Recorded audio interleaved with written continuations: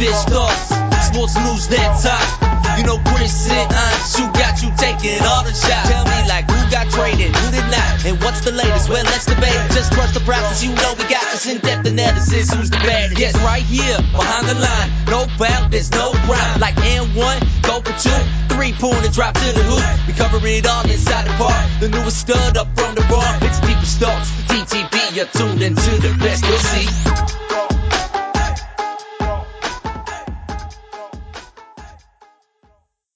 Welcome to the Deepish Thoughts podcast, episode number 16. I'm Chris Forwardell, joined as always by Anshu Khanna. Anshu, giant day in the NFL today. We have the beginning of the legal tampering period, which is, ridiculous. But isn't that, yeah. It's ridiculous. Internal hypocriticism, yeah. There is a giant degree of hypocrisy that goes along with the term legal tampering. But, the NFL sort of had to do it because in the past years we've had teams basically announcing deals prior to the start of free agency, which was super against the rules. So now these same teams are at least good enough to not announce these same deals, which I'm sure a lot of them already have prior to the start of the legal tampering period. Yes, indeed. This is kind of like that 16-day NBA thing, right? Or I don't know if it's 16 anymore. Maybe it's only a week, but I remember that first day, especially back in the early LeBron free agency period where everyone could start banging on his door and hosting these elaborate conferences with him, and Pat Riley throwing his rings on the table. It feels a little bit like that to me. Yeah, a lot of things being thrown on the table for sure. I don't know. It's just a weird setup. Why not just start free agency? Who cares? Let's let people start making deals. Why as far as what is the reasoning? Well, it's the start of the league year is March 9th, but why not just kick the new league year off the day after the Super Bowl? Let's just go crazy, make the NFL the 365 day a year event that it strives to be anyway. Oh no, this is they've studied this and they know that the right amount of time has elapsed between the Super Bowl and then the Senior Bowl and the Combine. In fact, I'm kind of surprised that they start the league year so close to the Combine. They could have maximized these couple days in post-Combine coverage and then rolled into the league year on March 9th and started and then just ignored the legal. That's what I'm wondering. Why is there even a legal tampering period? Why not just kick it all off March 9th? I mean, who cares? But yeah, is it because teams are meeting with players over the Combine? Is that like the significant reason? That's certainly entirely possible, and I think there just has to be. I don't know. I guess this is sort of instituted to eliminate the look of improprieties by teams because like we've said, this is here because in past years teams were announcing deals before the league year started, before they were allowed to be talking to these players. I don't know. I guess there obviously has to be a start somewhere, so teams are obviously going to try and get a start before that start because everybody wants a competitive leg up, and this is just basically the NFL's concession to that, I guess. Yeah, I mean, that makes sense. They're all doing the back road and, figuring out who's interested and whatever, if not talking directly. So, it just seems like a turn of phrase, like a formality. Mm-hmm. Absolutely. Let's talk about one thing free agency. Chad Greenway retired. Chad Greenway, one of the great consistent linebackers in the NFL over the last decade. Obviously hasn't been quite the same player the last 3 years. But in his prime, one of the top players at his position and one of the more classy people playing football today. Came into the league in 2007, played 11 years. Unbelievable career. Is Greenway a guy who's got any chance at all of getting to Canton down the road? Only if he's attending for Adrian Peterson's induction. I don't see that happening. But as someone who's a fan of a team that played him twice a year routinely, I can say that Chad Greenway was rock solid, man. I don't know if unbelievable is the word, but definitely like a player that you had to be concerned with, even when the Vikings defense was pretty poor in the pre-Zimmer era.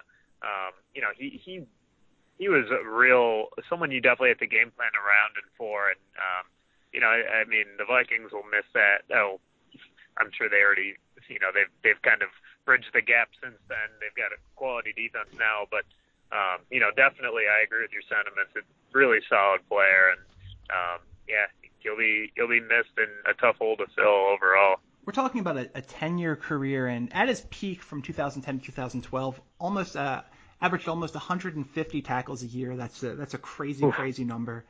I guess the knock with Greenway is he never really made the splash plays, never had more than 5.5 sacks in a year, never had more than 3 interceptions in a year. But I think one of the most impressive things was his consistency. Over 10 years and 160 possible games, this guy played 156 of them. Yeah, very, very A.J. Hawk-esque is someone who similar type of player, I believe in the same draft, if I'm not mistaken.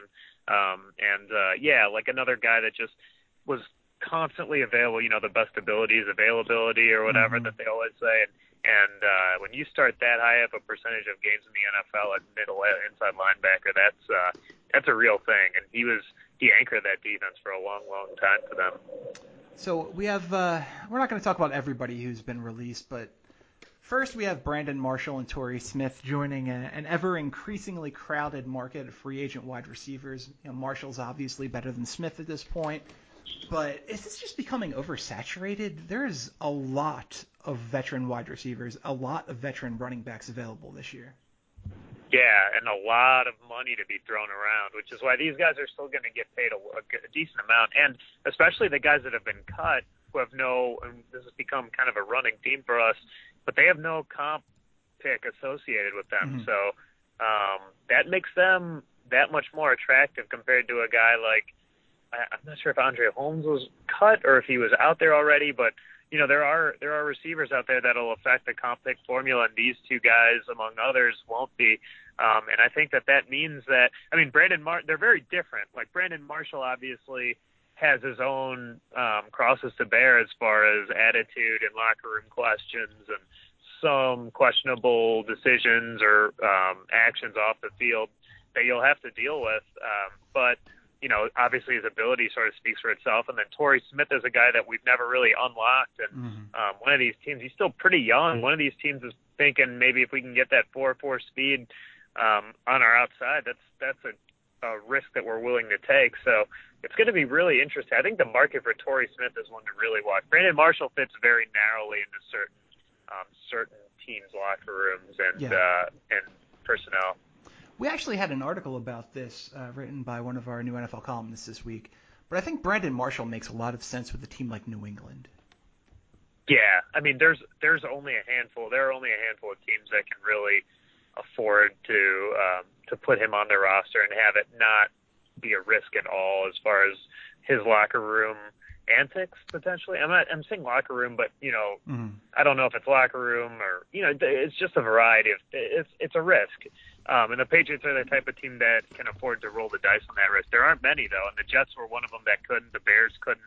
The Dolphins couldn't, and the Broncos couldn't. So we'll see if the Patriots do it. But we know that Bill Belichick will have no hesitation to throw him back out on the street if he doesn't fit in that way. Certainly true. And also I believe that because they're cut, those guys are free to sign right now rather than wait till March 9th.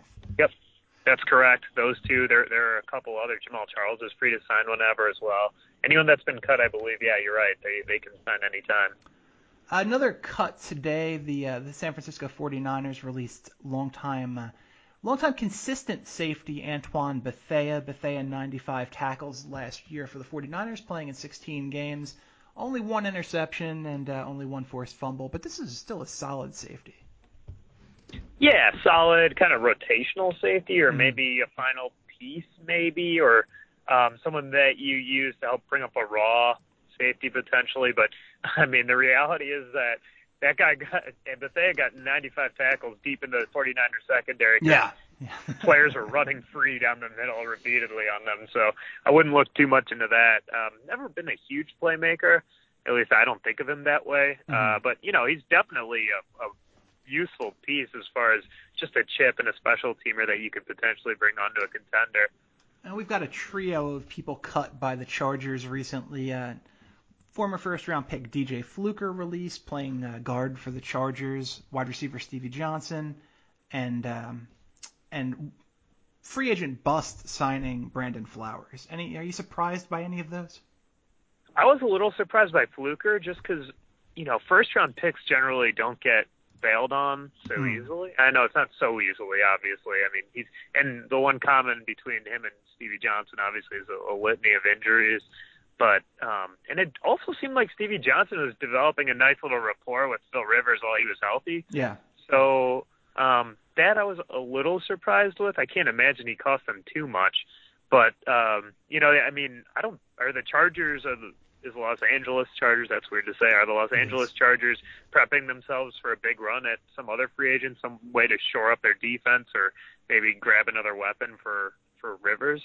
That's entirely possible. Fluker's a guy, though, he's entirely living on that status of being a former first-round pick. He wasn't good enough to play tackle. He played him at guard.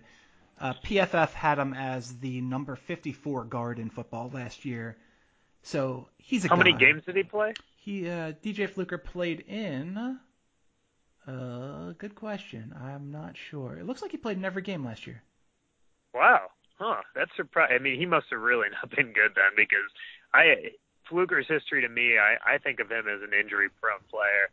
But, they're paying Melvin Ingram a ton now that they franchised him, and, maybe this is their way of justifying that expenditure in addition to any others that they'll have in the future. I was surprised about Fluker, but I might just be out of town stupid on that one, to be honest. Yeah, assuming that these snap counts totals are from the 2016 season, then DJ Fluker did play in every game last season, although for some reason only took 38 snaps in week 3. I don't know if that was just a weird anomaly where they had a very low snap number or offense. So, yeah, I don't know. He strikes me as a guy, though. There's nothing special about DJ Fluker. The size is special. The size and strength, great. But, who is the Paella? Stephen Paella has got the all-time record at the Combine for the bench press. And what is that? He's just been journeyman defensive lineman on one team after another. I don't see a real correlation between having size and being good. That's fair. But, I think Ted Thompson always likes to say God only made so many people that big and that strong. So, I don't know. I mean, obviously technique is an issue for Fluker if they cut him like that. So, we'll have to see. I mean, I would be shocked if he didn't land somewhere, at least on a trial basis. Yeah, look at the difference between an absolute freak of nature physically like DJ Fluker and, arguably the best guard in professional football right now in Marshall Yanda. Yanda comes into the NFL, and Yanda, by the way, very much someone who I think this is a Green Bay Packers kind of player, so take that as a compliment there. But this is a guy, he comes into the NFL, he's 6'2 3/4, something like that. He's right around 300 pounds, very, very average for an offensive guard, and just because of his technique and his work ethic, he is, I would say, fairly heads above anyone else at that position in football right now. Yeah, that's the real task, and it kind of relates to the Combine, is how you're able to identify these players and ignore some of and this is how we ended the show last week, but how do you account for the numbers that they post in terms of athleticism at the Combine and reconcile that with their makeup? I mean, how do you? It's a really tricky task, and that's what these guys, these personnel men, are charged with. And I don't envy them. I'm not sure how especially at a position like offensive line, where and especially the interior, how you're able to know who's going to have that drive and who isn't 2 years into their deal. Yeah, can I tell you that's always been something of a blind spot for me too in terms of scouting players. I'm not good at evaluating interior offensive linemen. Yeah, I mean, first of all, it's really hard to watch. Yes. You've got to really love it. And second of all, it's tough because, you don't necessarily know what their task is on every play. I mean, they might need to block down towards what gap are they tasked with? What are they supposed to swing? Are they supposed to allow for potentially, are they supposed to pick up a blitz, or are they supposed to call out blitzes before the snap? I mean, it's a really complicated and at the same time seemingly simple position, and all the same kind of boring to watch. So it's like, I agree completely. That's just one that I trust the teams that know what they seem to know what they're doing and just sort of follow their plans. Yeah, one of the nightmares that I have from my time at NFL Draft Blitz was trying to do scouting reports for interior offensive linemen. And I remember very specifically, I'm sitting upstairs watching a Louisville something game one year, and there was this giant Louisville offensive guard, and I'm watching play in, play out, pausing in slow motion to see how quickly this guy gets off the line, all the time wondering what I'm doing with my life. And also wondering if when you say get off the ball, like, how far is he supposed to set? You know, I mean, there's so much involved with evaluating them in terms of just, unless you're in it, you have no idea.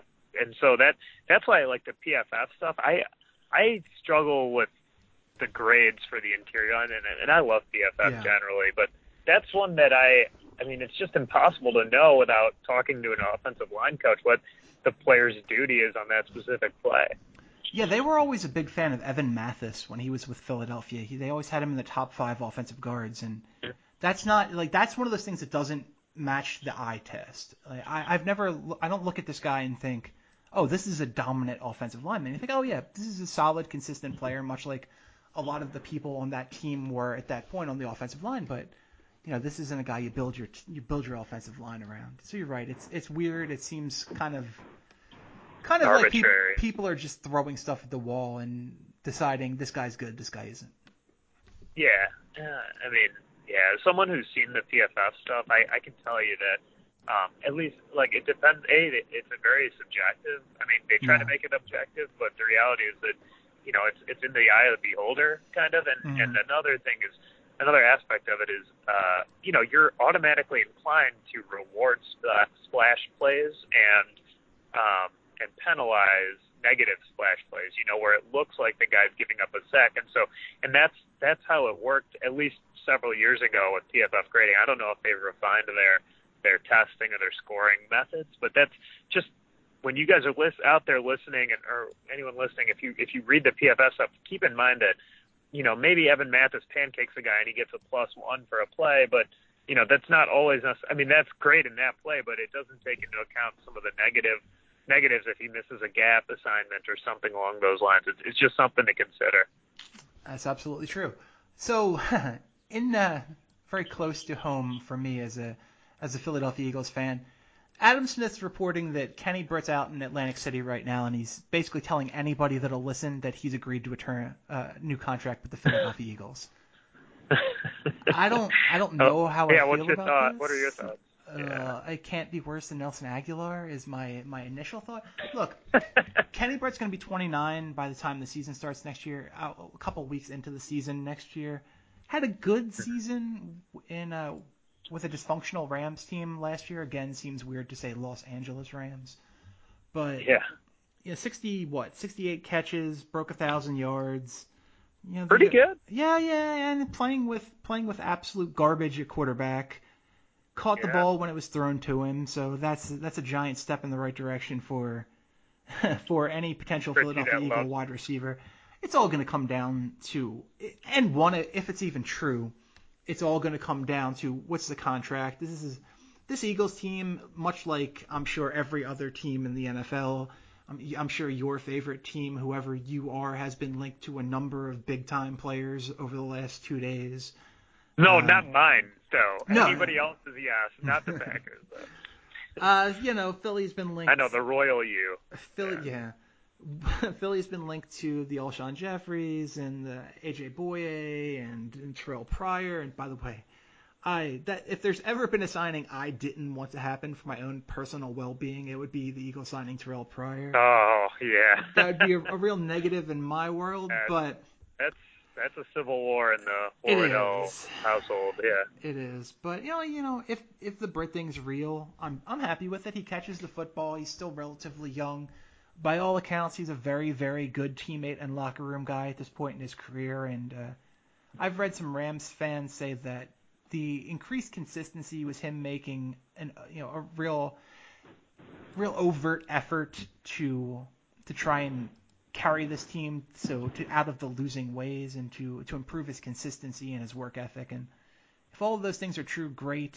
I'd love to have that sort of player with the team. If it's more than $6 or $7 million a year, I probably have a problem with it, given the sheer number of wide receivers that are available. I mean, if it's 218 or something like that, that's one thing. But if we're talking about a 4-year deal where the guy's making 8+, I have a hard time with it. I can't imagine it's that short. I mean, no, I agree with you. It might be that guaranteed money. That might be what it is guaranteed. But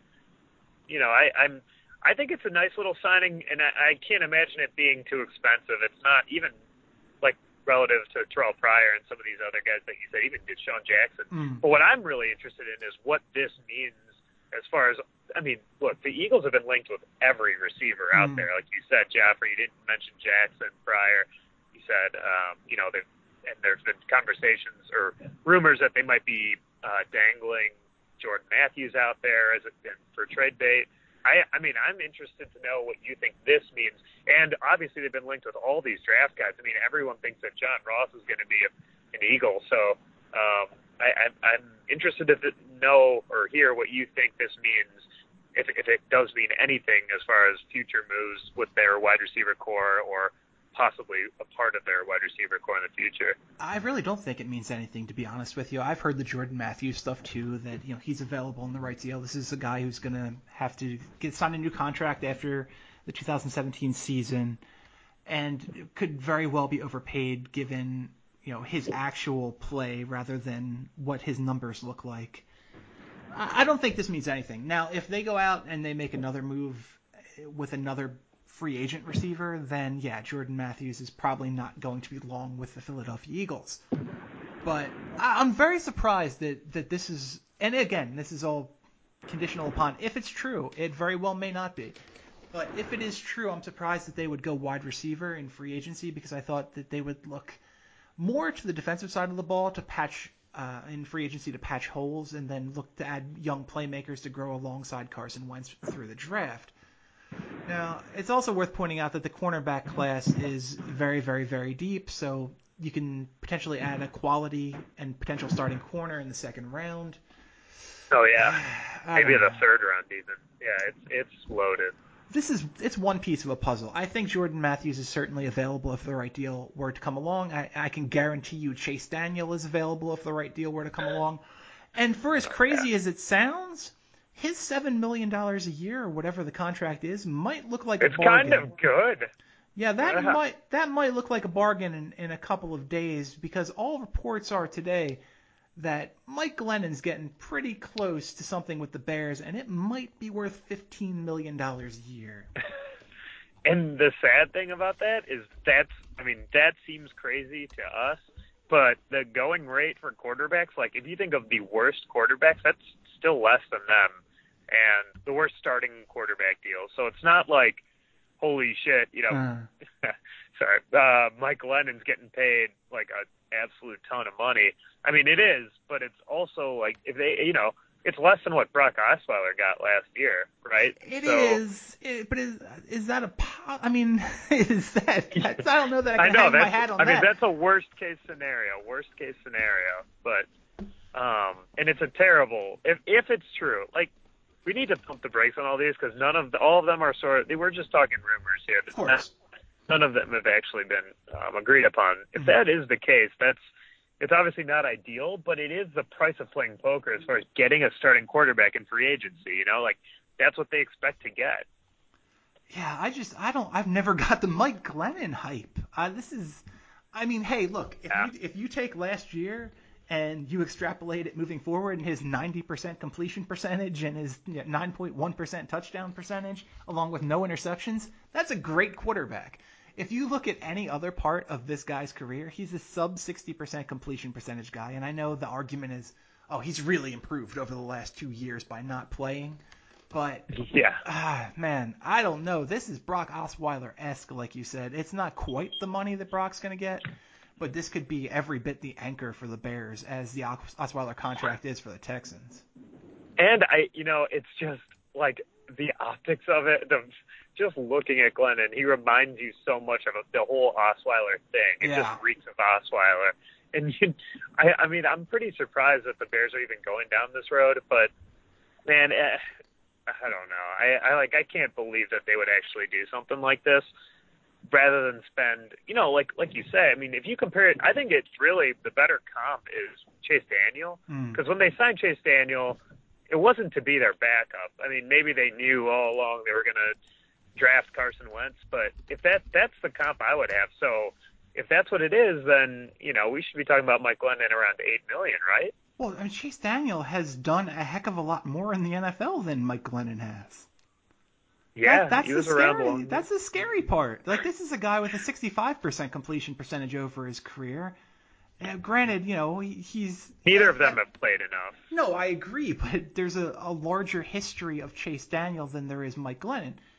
Well, we're going to throw the early Mike Glennon stuff out when he was just thrown onto the field far too early and wasn't even close to being ready for it when I think he started 13 games or something as a rookie and was just dreadful. But yeah, I don't understand it. If my options are Mike Glennon at $15 million a year, or where do the Bears pick? What is it, 5? Something 3. Okay, 3. There you go. I'll happily take, and I mean this, and you know how little I think of this quarterback class. I will take either of the top 3 quarterbacks and pay them peanuts and just waste the first round pick on that, rather than have this guy on a, let's call it 4-year, $60 million contract. Well, the benefit of getting Glennon is it gives you leverage in other ways. I mean, it doesn't make you super desperate for quarterback to draft. It gives them well, not right away at least. It gives you, like we've talked ad nauseum about how next year's quarterback class is incredible. Yeah. I don't know what Glennon's going to get guaranteed beyond the year for 2 years, but assuming that it's not a ton after this year, they front load that thing. And these are all huge assumptions, starting with the fact that he's even assigned there. But, then this gives them a chance to draft the best player at 3, which is almost objectively not going to be a quarterback. And it also gives John Fox a chance to win more than 5 games this year, probably, maybe, I think. And then, they can either either they can draft a developmental type quarterback in the 2nd or 3rd round this year, or they can draft one in the 1st next year when all those great quarterbacks come out. So I think it gives them options, if nothing else. But I don't know that a $14 million player is worth, just keeping your options up, just as a door opener. Exactly. You know what I mean? Like, yeah, no, I trust me, I'm with you. And I also think that the Bears aren't really sure of what they're doing right now. They're definitely caught in the middle between attempting to compete and not, and I don't really get it. So this signing would just be the next step in that whole deal. Well, let me ask you this. Is it possible this is a chess move for the Bears, that we're going to float all of this out there? We love Mike Glennon. Can't wait to have him on the team. $15 million is a bargain for what this guy is going to be for this team, when they're talking to New England about potentially trading for Garoppolo? Oh, man. Well, the latest rumor, first, they're obviously, the rumors are all out there. Adam Schefter saying they will not trade him. And the rumor comes out today that they're asking for a first this year and a first next year. Bears pick at 3. Man, would you trade the 3 and change for Garoppolo?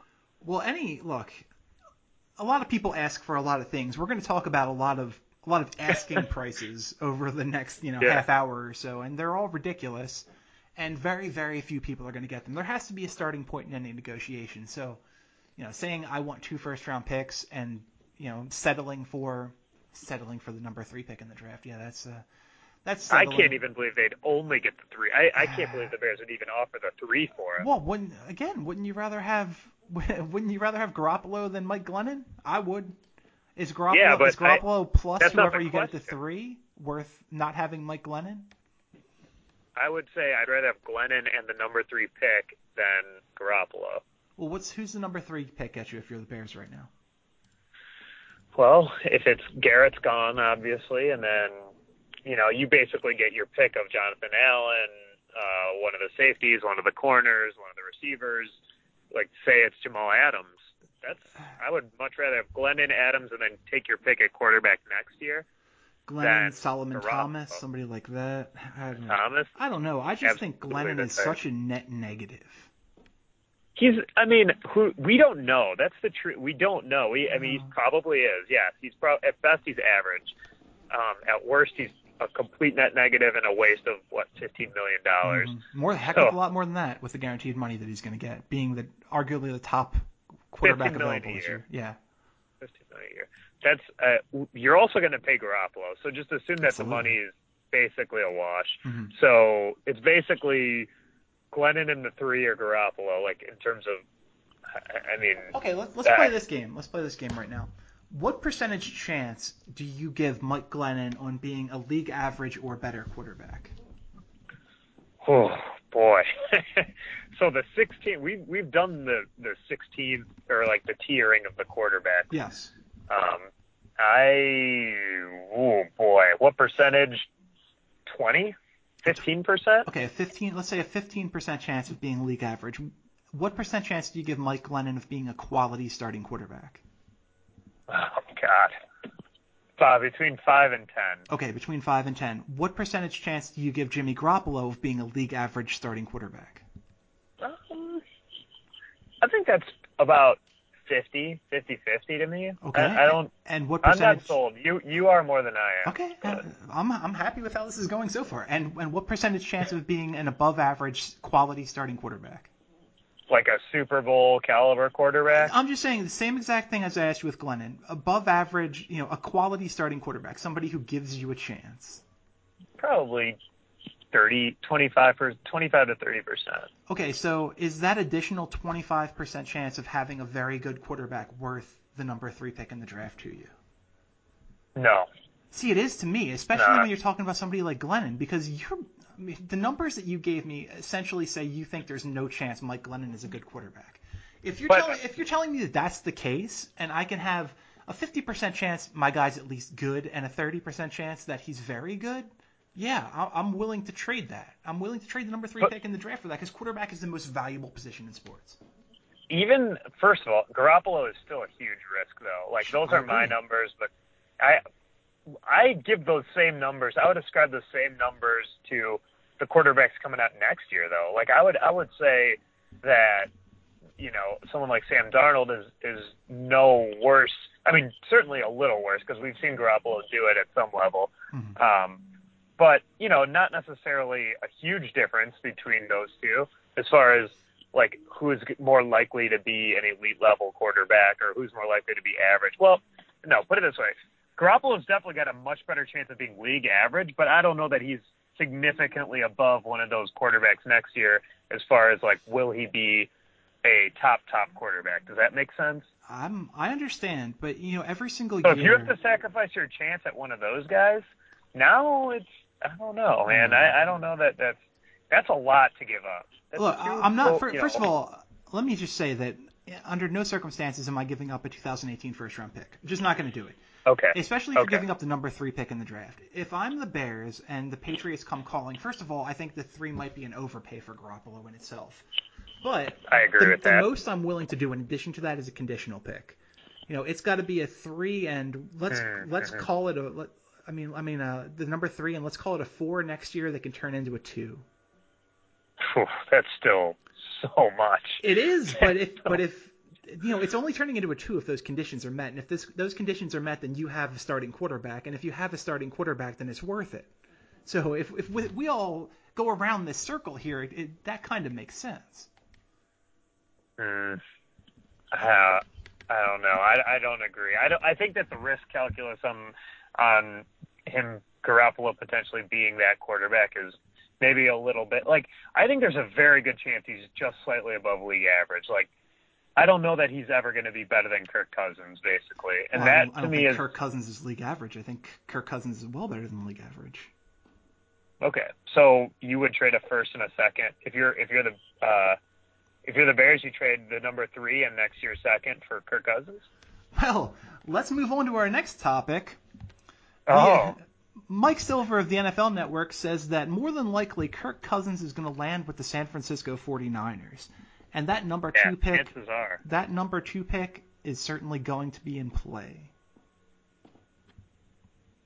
Yeah, wow. Really? So do you think it would be the two straight? So this is a really good comp then. Yes. Would it the 2 for Cousins? Or I mean, I don't know, but I can tell you Kirk Cousins threw for almost 5,000 yards last year, and Jimmy Garoppolo threw for almost 1,000. And what Cousins has to be 3 years older than Garoppolo, 2 years old, at least 3 years older, I think. Let's find out. Garoppolo is 25 years old. Kirk Cousins is 27 at least. Is he 27? Kirk Cousins is 28 years old, so 3 years, yeah. But 28's fine. You know, that's a quarterback in his prime, and he's still got a good amount of his prime left. That's 12 years left. Oh, 10 years left? Hopefully, you're hoping. I put it this way: I would rather give up the 2 for Cousins than the 3 and whatever for Garoppolo. And I wonder what that is, though. So you're saying Silver said the 2 has been discussed. It's not like we don't know what that means, though, right? We don't know if it's the 2 for Cousins and a third rounder or what. That's true. We are not privy to the specifics of the deal, but and this is San Francisco looking to make a splash right away. Obviously, you add I love it. You add a quarterback like Kirk Cousins, and you're one step closer to being a quality football team. And granted, this is a team. Interestingly, it's going to put the San Francisco 49ers in a position that the Washington Redskins were in when they drafted Kirk Cousins, in that they're going to have to sacrifice so many assets on a team that needs so many players that they put themselves at a disadvantage in filling those positions. But you have the guy. No, like if you have your starting quarterback, that is a big thing. And here's a big difference, Chris. And I talked to my buddies at Bears fan about the Glennon thing earlier today, and possibly drafting a quarterback or whatever this year. And this is a huge factor. It's the coach that you're coming into. So I have very, very little faith that the Bears, with Dowell Loggins as their offensive coordinator, can help cultivate whatever quarterback that they get, whether it's Garoppolo, who still needs development, obviously, or whatever rookie it would be. You put Kirk Cousins with Kyle Shanahan, I would have as much confidence as you can possibly have for a guy going from one situation to another that would succeed.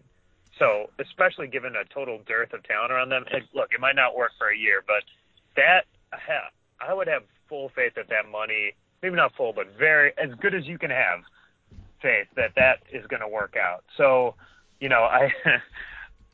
that is a huge factor to me.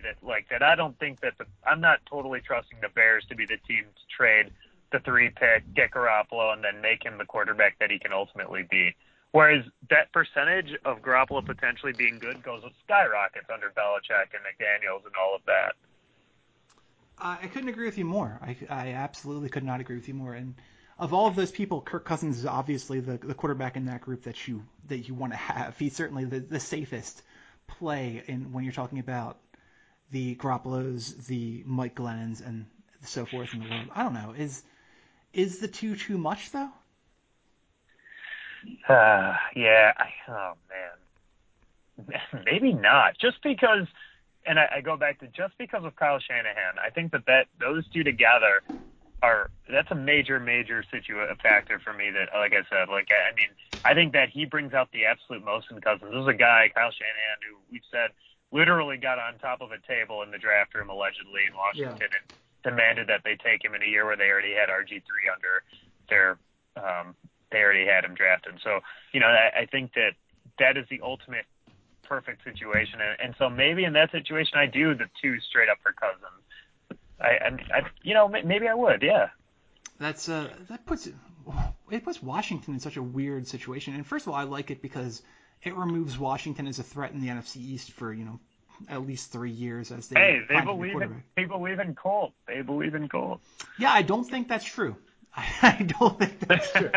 All right, but we have major leverage play. Exactly. Look, Colt McCoy's here. If you want to go. We're happy. Plenty more to talk about. Let's talk the Packers and the mutual interest with free agent cornerback and former Packer Devin House.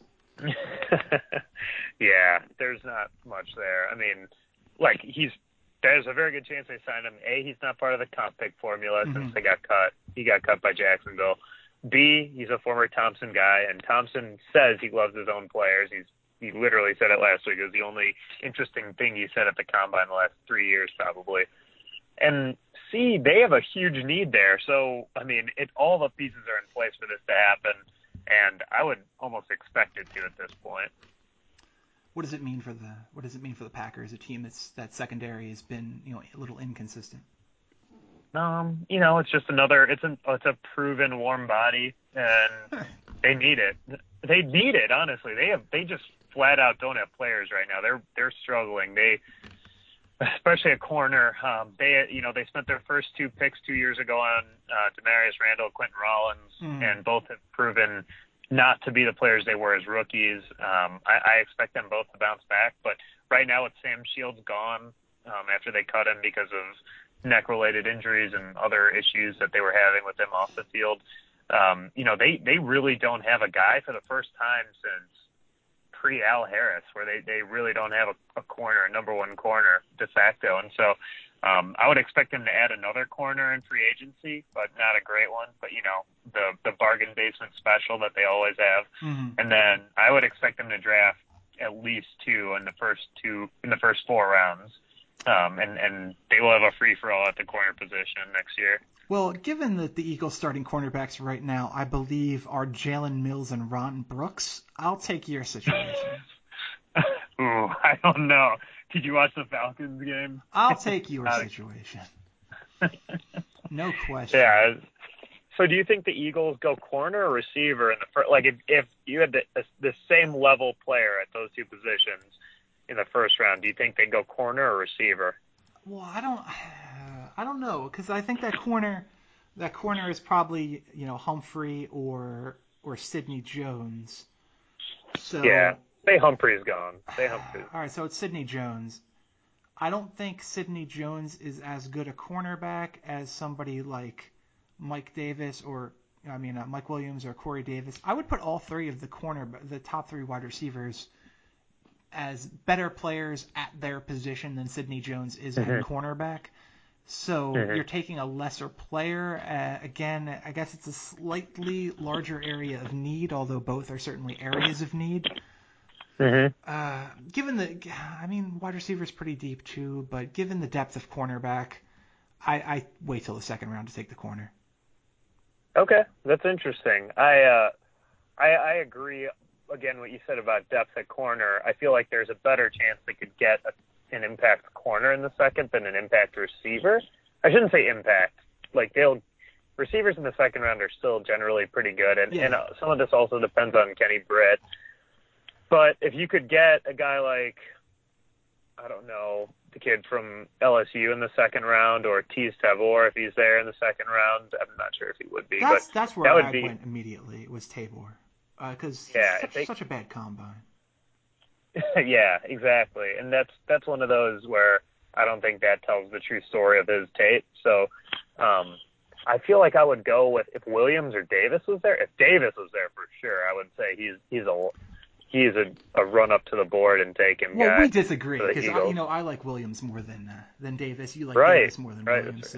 So we will find out. Yeah, but you have Jordan Matthews disease. That's the problem. Oh, that's certainly true. Although if either one of them turned into an 80 catch a year receiver, it's hard to complain about, especially if they're second round picks. But I don't see that. No, I mean neither's going to be second round picks. I just mean Matthews was a second round pick. Oh, He's getting 80 catches a year. No, obviously neither one of them are second round picks, barring some sort of weird Laramie Tunsil-esque happening prior to the draft.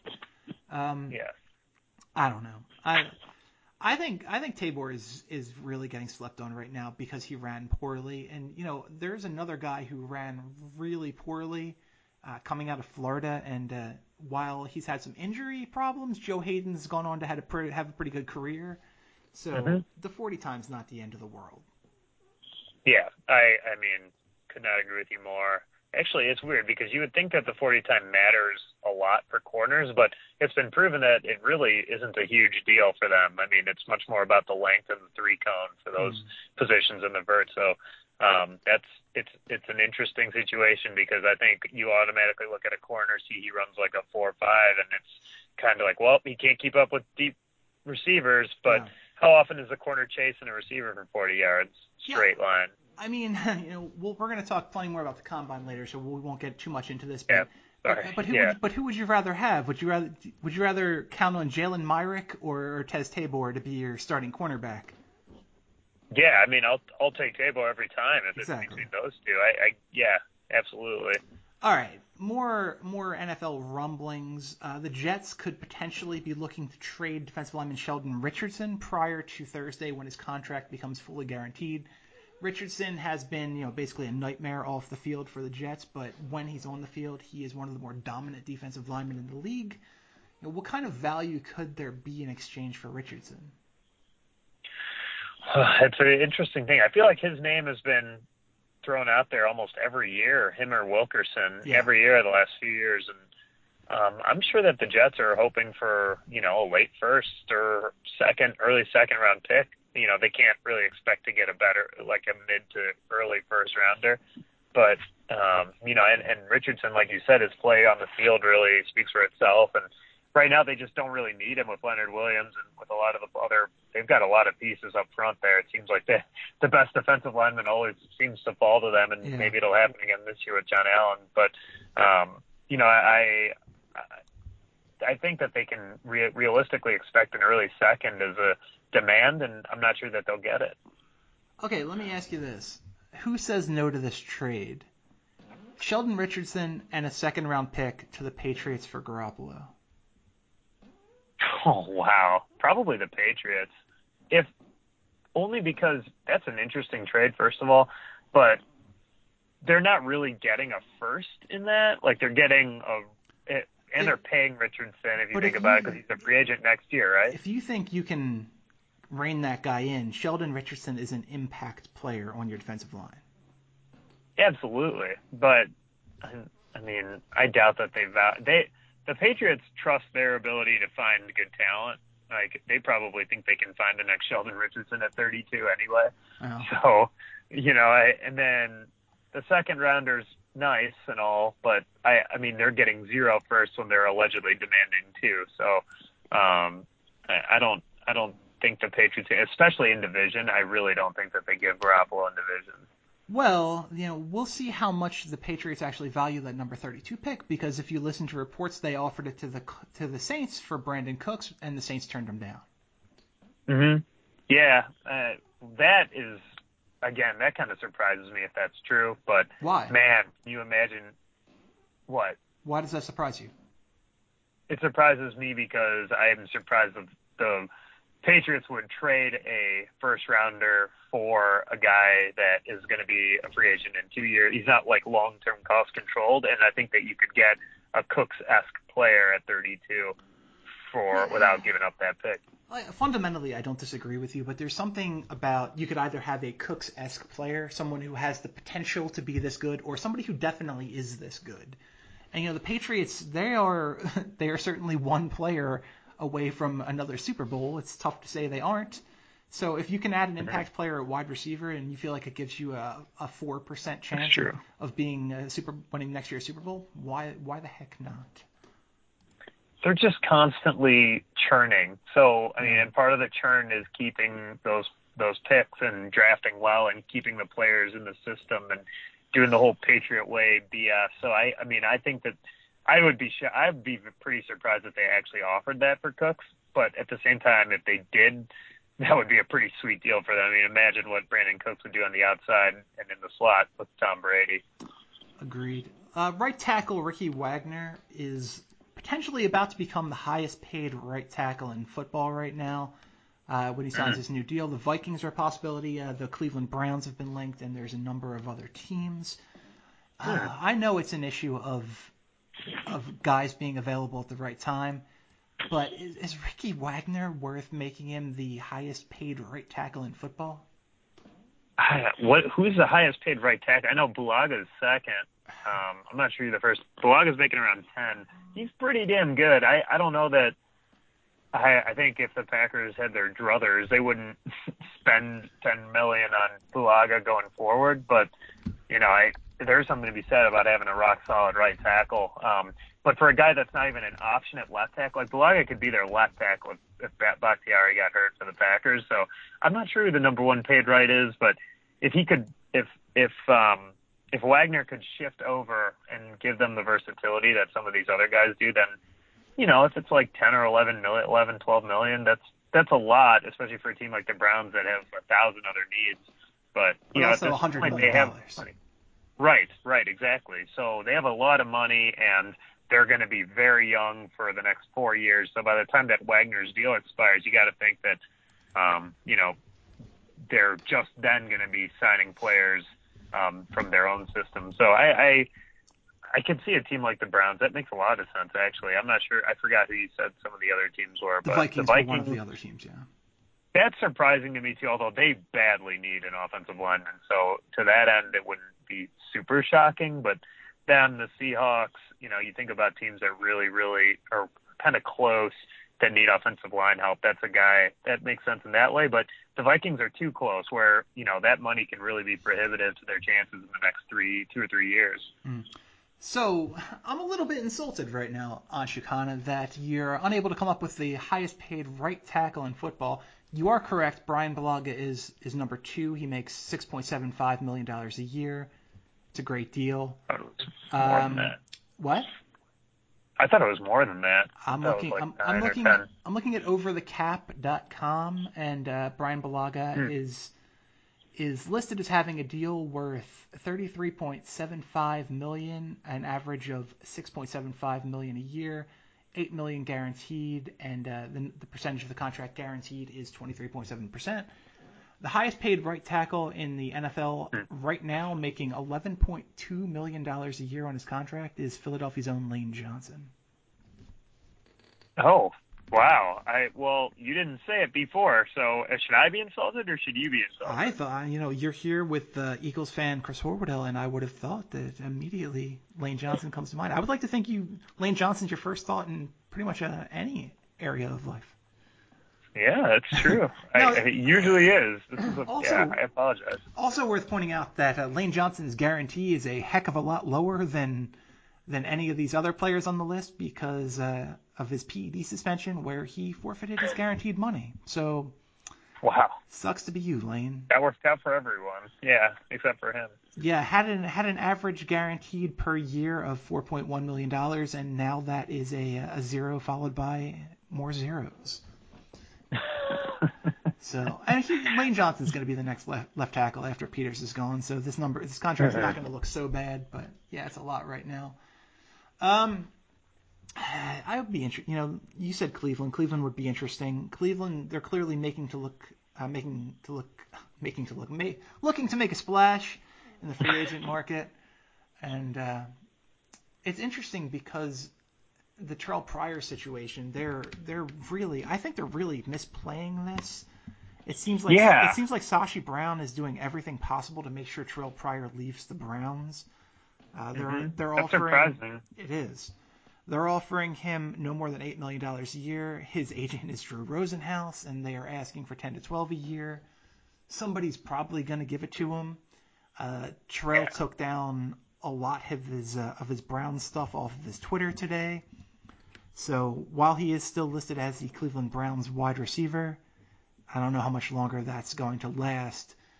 But if I'm Cleveland, weird. Yeah, it's a strange thing. But if I'm Cleveland, I am the 2 signings. Well, I would say the 3 signings I'm trying to make at 12:01 on March 9th is I'm basically calling the agents of Ricky Wagner, of Kevin Zeitler, and of AJ Boye, and I'm saying, how much does it take? Interesting. So do you think that the whole accumulate draft picks thing hits a dead end this year? Because obviously that would, even if Well, all right. So It doesn't have to. They're Pryor. set up for the future because of the moves that they. That's what I'm saying. Will it end? So you're saying they don't necessarily need to accumulate comp picks for next year, or you don't think that's the goal of theirs? I would not be even moderately concerned. First of all, this team is $105 million under the salary cap right now.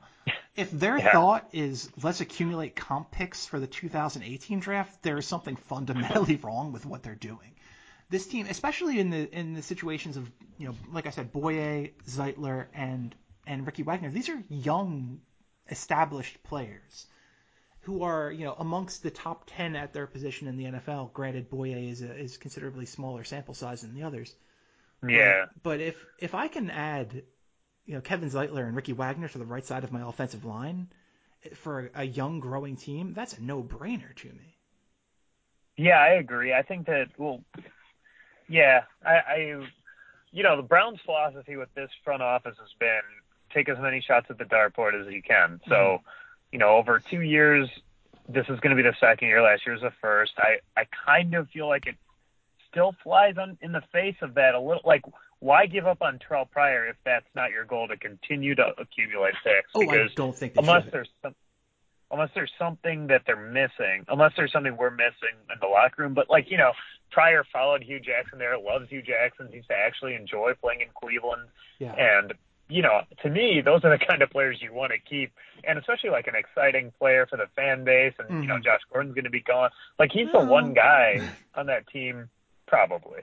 He's the one guy on their team that is interesting. Well, Corey Coleman's interesting too, but you're right. Yeah, sorry. So I think this is a Moneyball nonsense situation from Sashi and from Paul DePodesta. I think that they've assigned a value to Terrell Pryor, and I think they said we think you're worth this much. If you want to sign, great. If not, the market is flooded with wide receivers, and somebody's going to. But when you talk about this is a guy who wants to be in Cleveland, who has a history in the state of Ohio, playing at Ohio State. Mm-hmm. He's a fun story quarterback turned into very good wide receiver. Yeah, man, if it's a question of $2 million a year, you just give him those $2 million and move on with your day. Yeah, I agree. And especially because, what we're talking about, they have that much amount of money, $100 million or whatever, but there's a minimum they have to hit too. And I don't know how they're hitting it without getting a guy like, even if you sign Bouye and Zeitler and Wagner, I still think that you're short, right? Oh yeah, you have to spend 85% of the cap. Right. And here's the other thing, by the way, while we're talking about Bouye, I think that I would rather put that money towards someone like Terrell Pryor than I would to Bouye, honestly, just because I'm not sure about him yet.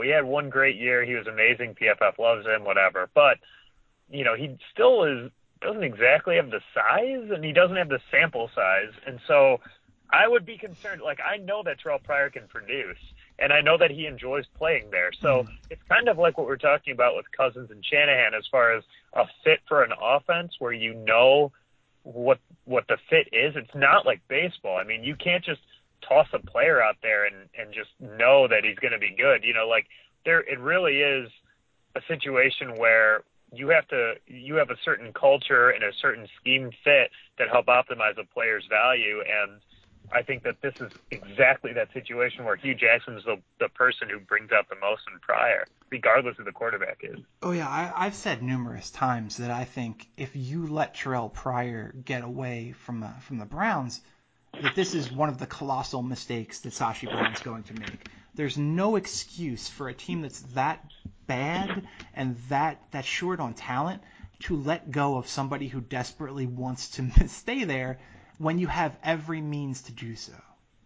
Yeah. Well, and like you say, if they are trying, it's not like they've just hung up the phone. They drew a line in the sand. They said, we will resign you for this amount, and if you don't take it, then go screw off, pound sand. So that to me, that $2 million difference is like, come on, man, incentivize it if nothing else, right? And allow them to get there. So and honestly, in these free agent contracts, how often do people actually hit what their guaranteed money is? Next to never. So who cares what the contract says? Who cares how good it has to look for Drew Rosenhaus to be okay with it? Right, these things aren't real numbers. Who cares? Mm-hmm. It's just the guaranteed money that matters. You have a guy who wants to be there, keep him there. Look, one of the people who I respect most in the football world, a guy who I think is a absolute football genius, is Bill Polian. Thank you. Yeah, absolutely. Oh. You and Bill Polian. And he said something today. Did you hear this? Yeah, I think so. Okay, so Polian's come out. Polian's come out and said that the Colts had a first-round grade on Tom Brady coming out of the draft. And first of all, complete BS. Just complete and utter BS. There's no scenario in which that is true. Because if you have a first-round grade on a quarterback, if he's there in the fourth round, you take him regardless of who else is on your team. I lost a lot of respect here. What was your reaction when you heard this? I mean, I just didn't believe it. I think it's just complete and utter nonsense. So, I took it with a grain of salt because it just seems like an old man yells at cloud situation again. I don't think that it just doesn't. It totally seems like a guy who's trying to make himself relevant. And Polian's name's actually been out there as far as potential football czar positions. I know the Bears were linked to him, and the Jaguars, I believe, were at one point the Giants. And so, I don't buy that even for a little bit. So, it just seems like a guy who's trying to make himself relevant, but there's obviously no way they had a first-round grade. They probably didn't even have a third-round grade on him. So, whatever. There's no way to disprove it, and it's just one of those things that makes you look better than you are.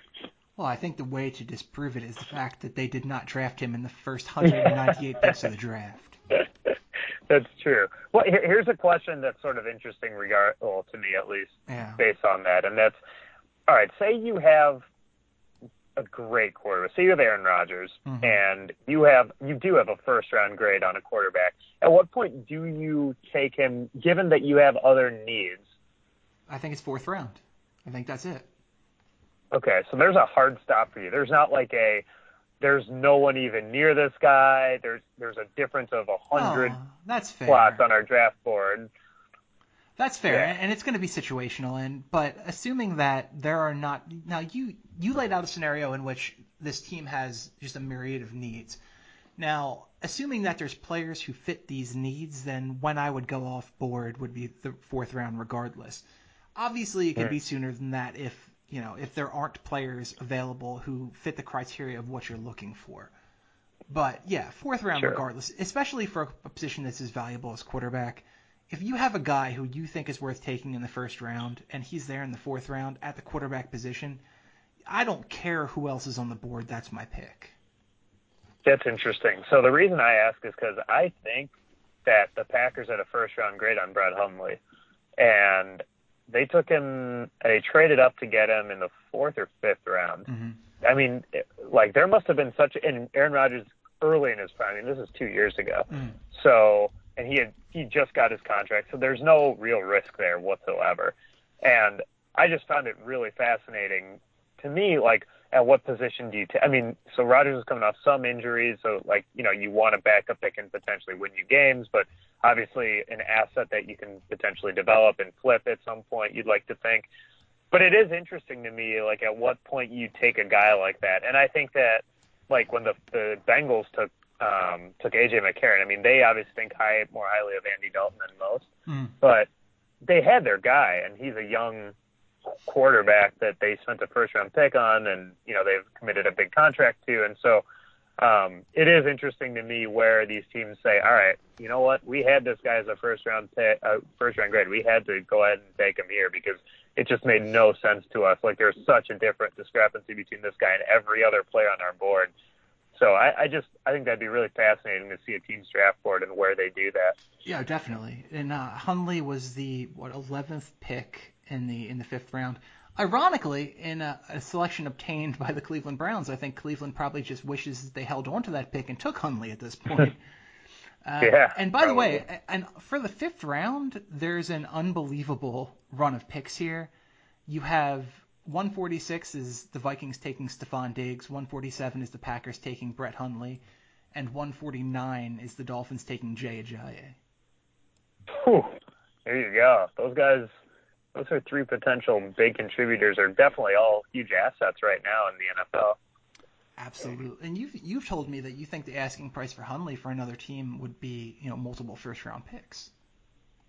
No, I don't think multiple first. You've said multiple first-round picks to me, sir. That is what you have told me. I think one first would absolutely get it done for them. Absolutely. There's no way they would do multiple first or require multiple first. I'm gonna find the email in which we discussed Brett Hundley, and we'll talk about it on the show next week. Because if there's nothing else that we will do on the show, it will be to hold people to their statements. As a little subset of that, please don't hold me to the things I say. Yeah, as a slight caveat. A couple more things before we wrap up this NFL free agency edition. We have some crazy asking prices. Martellus Bennett's asking for $9 million a year. How close does he get? Oh my God. Well, the Cardinals just re-signed Jermaine Gresham today for $7 million a year, right? Something along those lines, if that's the case, you got to think that I think Bennett's a year, maybe 2 years younger, or around the same age at worst, and he's better than Gresham, and he's coming off a year where he won a Super Bowl and also played pretty well. I'm not going 9, but I would say 7.5, 8. That's not crazy for Martellus Bennett. If that's what Gresham got, which I believe it is. I could be wrong about that, though. So, again, we've talked about the subjective nature of the PFF rankings, but Bennett was the number 10 tight end in the NFL last year, according to Pro Football Focus, and Jermaine Gresham was number 59. So. Wow. Well, yeah, and Bennett can block. That's the other really good thing about it. I mean, I think they both sort of can, but Bennett is really good. I don't think they're on the same level, though, whatsoever as far as tight end ability. I could not agree with you more. I'm looking for the actual contract details. I know he signed a 4-year deal, and it does not. I'm not seeing a number here immediately. Jermaine Gresham was apparently the number 3 best run blocking tight end in the NFL in 2015. So it really feels like we're cherry picking stats here. But, yeah. But what are you gonna do? More crazy asking prices. Let's move to the defensive tackle position, and Dontari Poe is asking for $10 million a year. That sounds about right. He's never actually done anything. He's been on the field. Talented, big player, and former first-round pick. Kind of, what do you mean he hasn't done anything? He's the anchor for a pretty really good defense in the middle of the field. I think that do anything. He's big. He takes up I will concede that he's big. I accept that. I mean, that's a non-zero skill or quality to have when you're the nose tackle of a defense. So I think that he's pretty good. I think that he's going to get paid quite a bit. I don't know if he'll get paid more than Hankins, who I believe is out there. Is Harris? No, Harrison's not. Hankins is out there, though, from the Giants. And what's his there's name? one other. The guy from the Giants. Williams. That's Hankins, right? No, it's Jonathan Harrison. Damon Harrison. Oh, Damon Harrison's out there. Okay. I believe so. I might be getting those two confused, yeah. And Williams hasn't been Brandon Williams hasn't been re-signed. He's out there. There are definitely some tackles that are floating around, so I'm not sure that he'll get 10, but 9. It's defensive tackle is a huge need for a lot of teams. A lot of teams don't have the guy that can eat space in it. You can get a nose if you're running that 3-gap front, guy that you might want there to anchor the center of your line. So Dontari Poe in 2016 had 18 tackles. All right. Well, what was his? That is PFF grades. What's his PFF grade? That is what you're talking about, like $600,000 a tackle. Let's talk about his PFF grade. His Pro Football Focus grade. I'm just gonna have to keep going down further. Ooh, that's not good for my argument. Dontari Poe. Oh, there's Bo Allen. There is Jordan Phillips. There is Damian Square, Christian Covington. Oh, look, there's Dontari Poe at 59. How many snaps?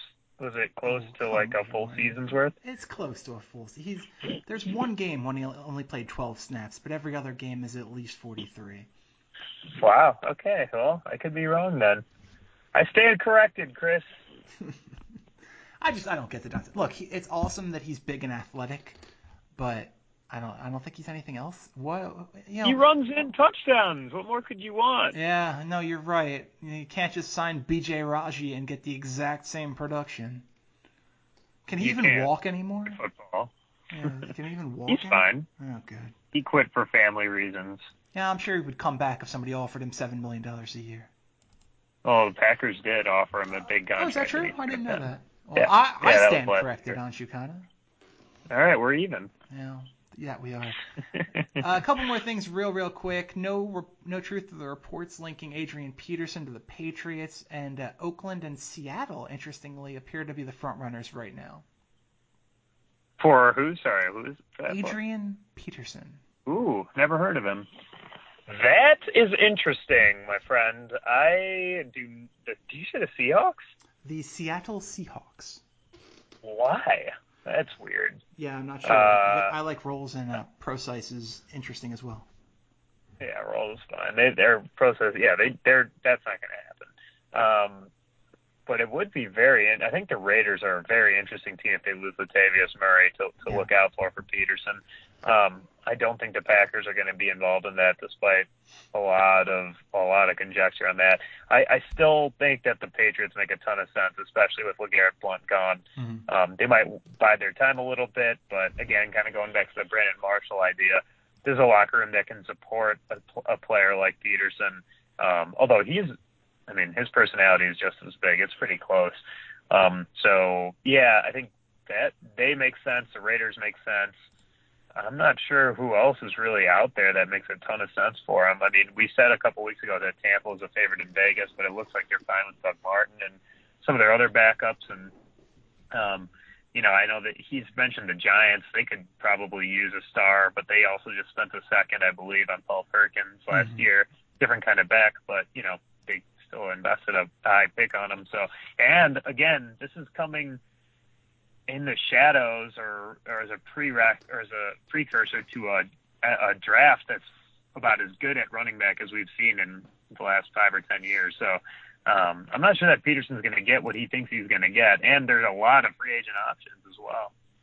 This is absolutely true. He seems like a guy who is going to be available for a while. Mm-hmm. Agreed. And that's why I think the Patriots will be lurking. And then when the right time strikes, they'll strike. Last thing I want to talk about is the Rams are apparently aggressively shopping cornerback Tremaine Johnson, who they have franchised. And again, Cleveland has been linked to them, but they're trying. It seems like they're trying to get rid of this guy. Would you be surprised at all if he's traded under the franchise tag? I mean, it's hard to say I'd be surprised since the rumors are out there, but if I hadn't known about them, then yeah, I'd be shocked. This is a team that lost Norris Jenkins last year. They don't really have a lot of size on the outside. I mean, they've got LaMarcus Joyner's there, but there's not, they've done a good job of developing corners. I just don't know that this makes a lot of sense. Tremaine Johnson is a big, young player that makes a lot of sense for them to retain. It's not like they're hurting for money right now. They can afford to pay him the franchise this year. But, if they think they can get a first-round pick for him and take a different corner, then that might make sense. I'm not sure what they're looking for, but that seems to be about what his asking price would be, right? Like a first-round pick? That absolutely seems right for a big, talented, established cornerback. So I thought we were going to end it there, but one last thing that has to be discussed that I'm just seeing right now, and more draft-related. Are you familiar with a beat writer by the name of Bob McGinn on Chicana? I am. He wrote a very interesting article last Sunday. Well, Bob McGinn, Packers beat writer, spoke to an NFL scout who drew comparisons between Western Michigan wide receiver Corey Davis and who, Anshu? I read the article. I'm not sure who was Jordan it. Was it Calvin? Matthews. Jordan. That's what Matthews. I said earlier. Yeah, that's your guy. You said it. You said it. 2 weeks ago? I know I said it. That's why I'm concerned. Yeah. All right, Well, that's why I love him. I'll tell you this: Yeah. if Corey Davis was even remotely in the range of the Packers, where they could trade a third and move up and get him, I would jump at that.